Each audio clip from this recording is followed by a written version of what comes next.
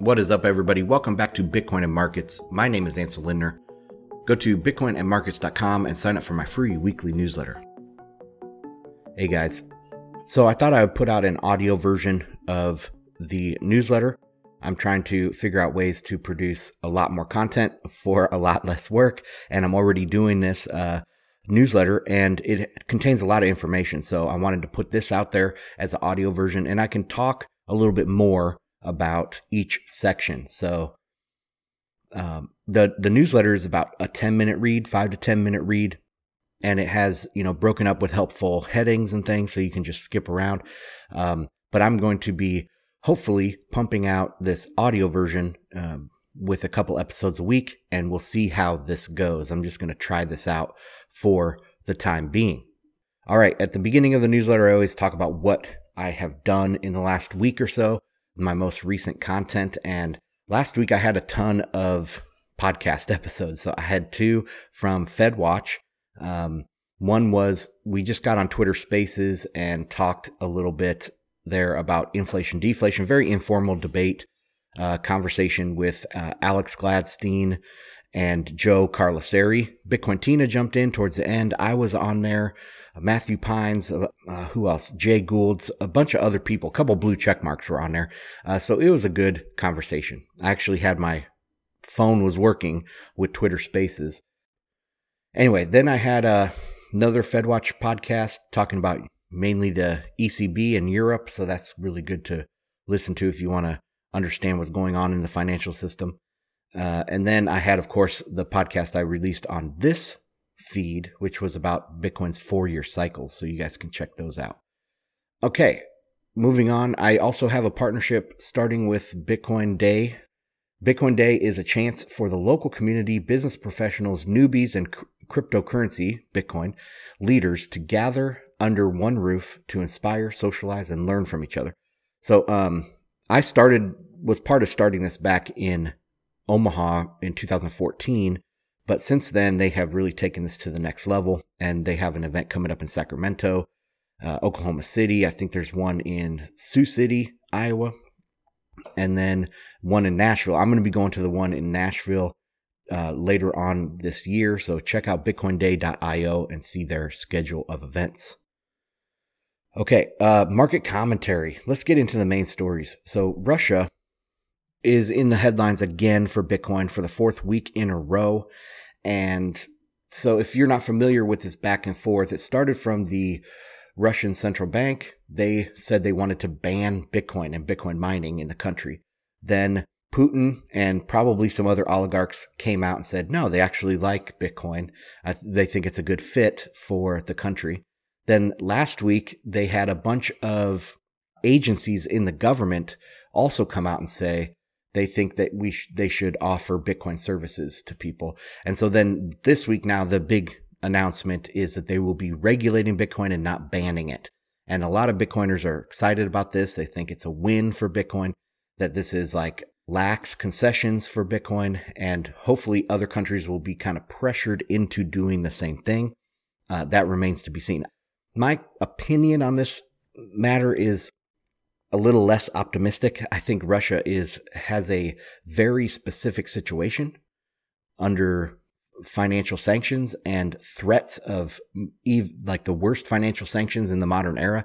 They're under threats right now from NATO and the West, the US in that regard. So this type of technology that allows Putin to almost call their bluff or allows Putin to have more leverage in that back and forth, I think is extremely beneficial for Russia. But other countries aren't in that similar situation, and we'll see how this develops. But it is a big deal. It's just not quite the domino deal that I think most Bitcoiners think. And my take generally on regulation is that it's going to happen. We don't really want it to happen, I guess. It's not that we don't want Bitcoin to be regulated in these countries and stuff, but these countries can't affect the way Bitcoin actually operates. So like under a gold standard, say, you still could transact in your gold and silver coins like cash. The same sort of thing is going to be available for Bitcoin, but they are going to try to regulate it differently in different countries. Hopefully, most Western countries will be super free.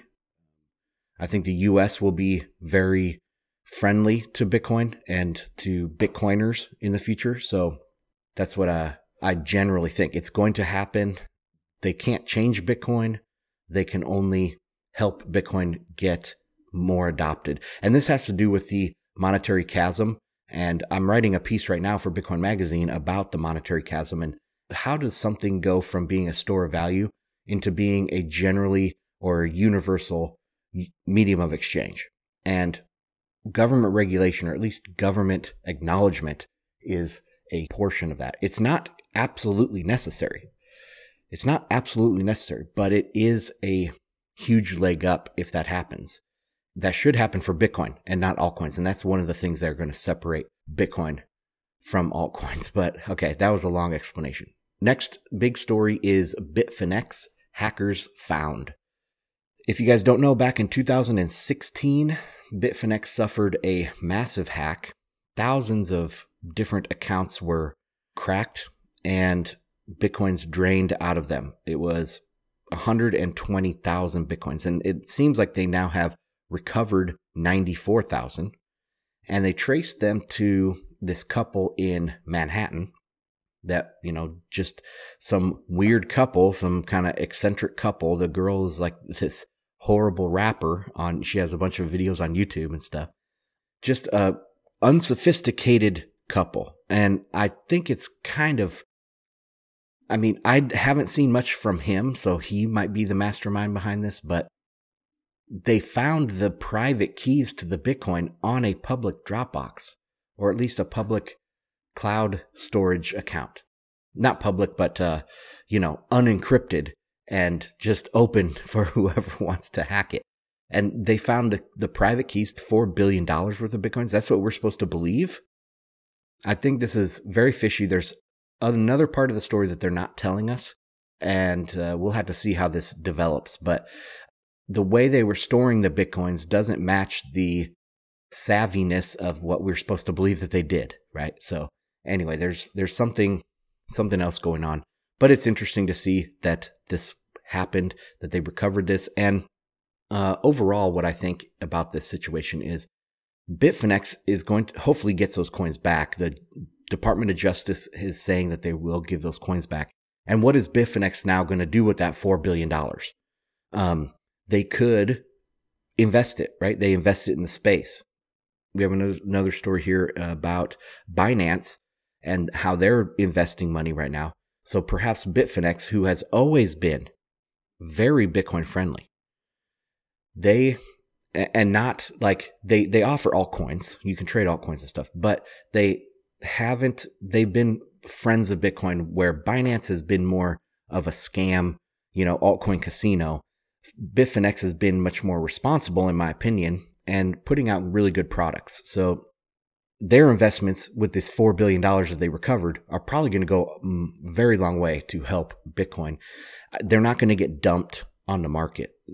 And there was a risk of that happening if they were still with the hackers. So I think overall this is a very good story that could have some very good ramifications for Bitcoin going forward.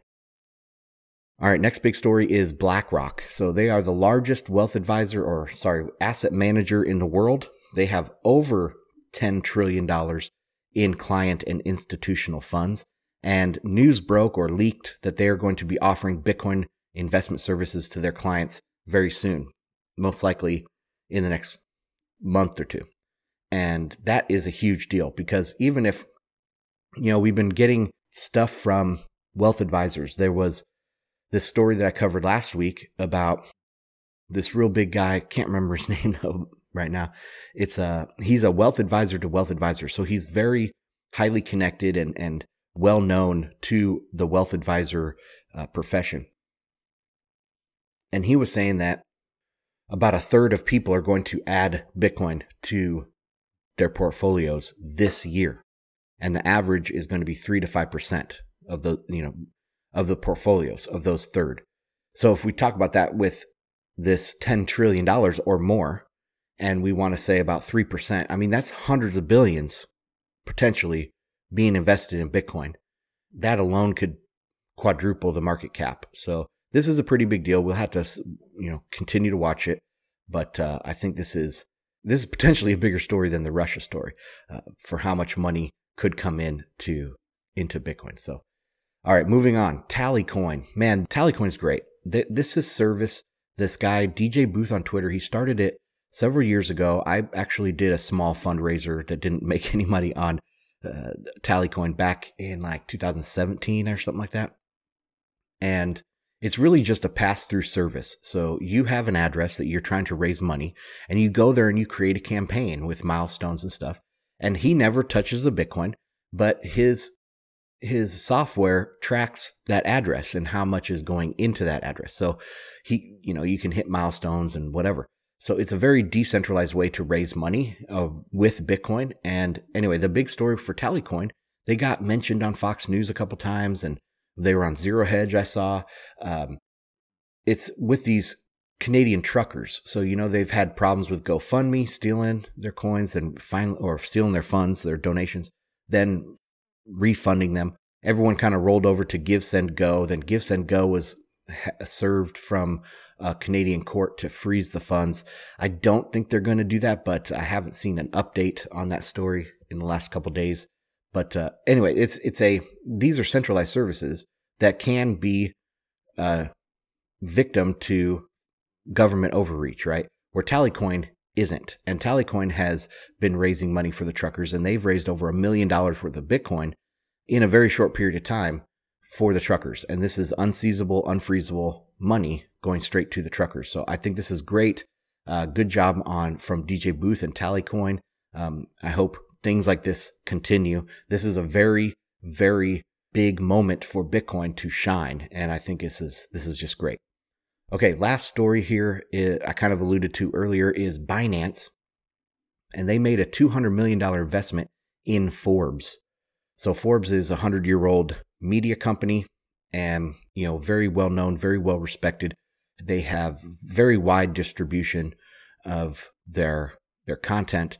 And Binance invests $200 million in there, but they take half of a private investment round. Their Forbes was looking for $400 million, and Binance covered half of that. So I don't know what kind of stake that they got in the company, but it's probably significant.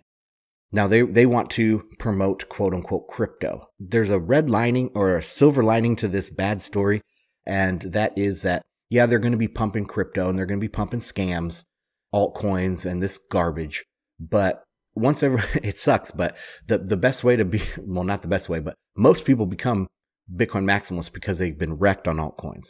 So just getting them into the system is part of a good thing.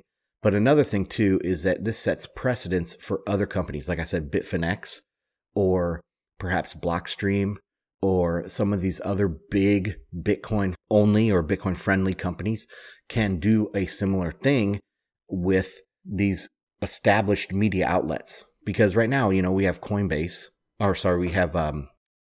CoinDesk, which is probably the biggest media outlet for Bitcoin, the Bitcoin industry. And they are huge altcoin pumpers. Bitcoin Magazine, which does exceptional work. Really love being a part of Bitcoin Magazine's team, but they just don't have the widest distribution yet, right? So that is, maybe Bitcoin Magazine could get in with some of these other companies, and that would be pretty cool.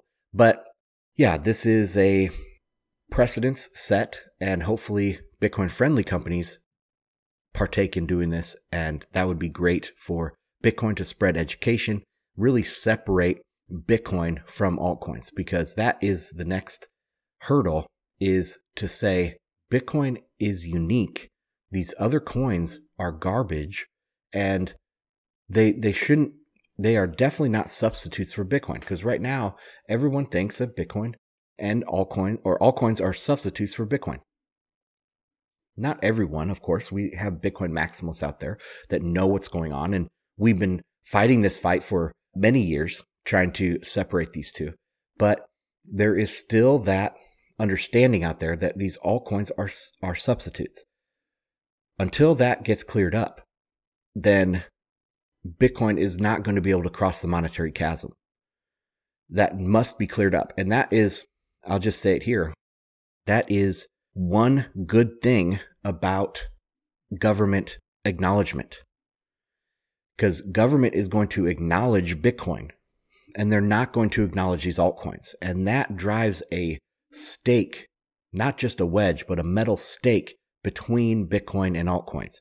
That is possibly the key to broad acceptance, because it's so, the technology, once you look into it and dive into it, fall down the rabbit hole, it becomes obvious, right? The technology isn't that hard to understand if you spend a little bit of time and you're motivated and you're interested in this type of thing. But for, I would say, at least 50% of the people, they don't care. They just want to use the money that people will accept, right? They want to earn money and spend money. That's what they want to do.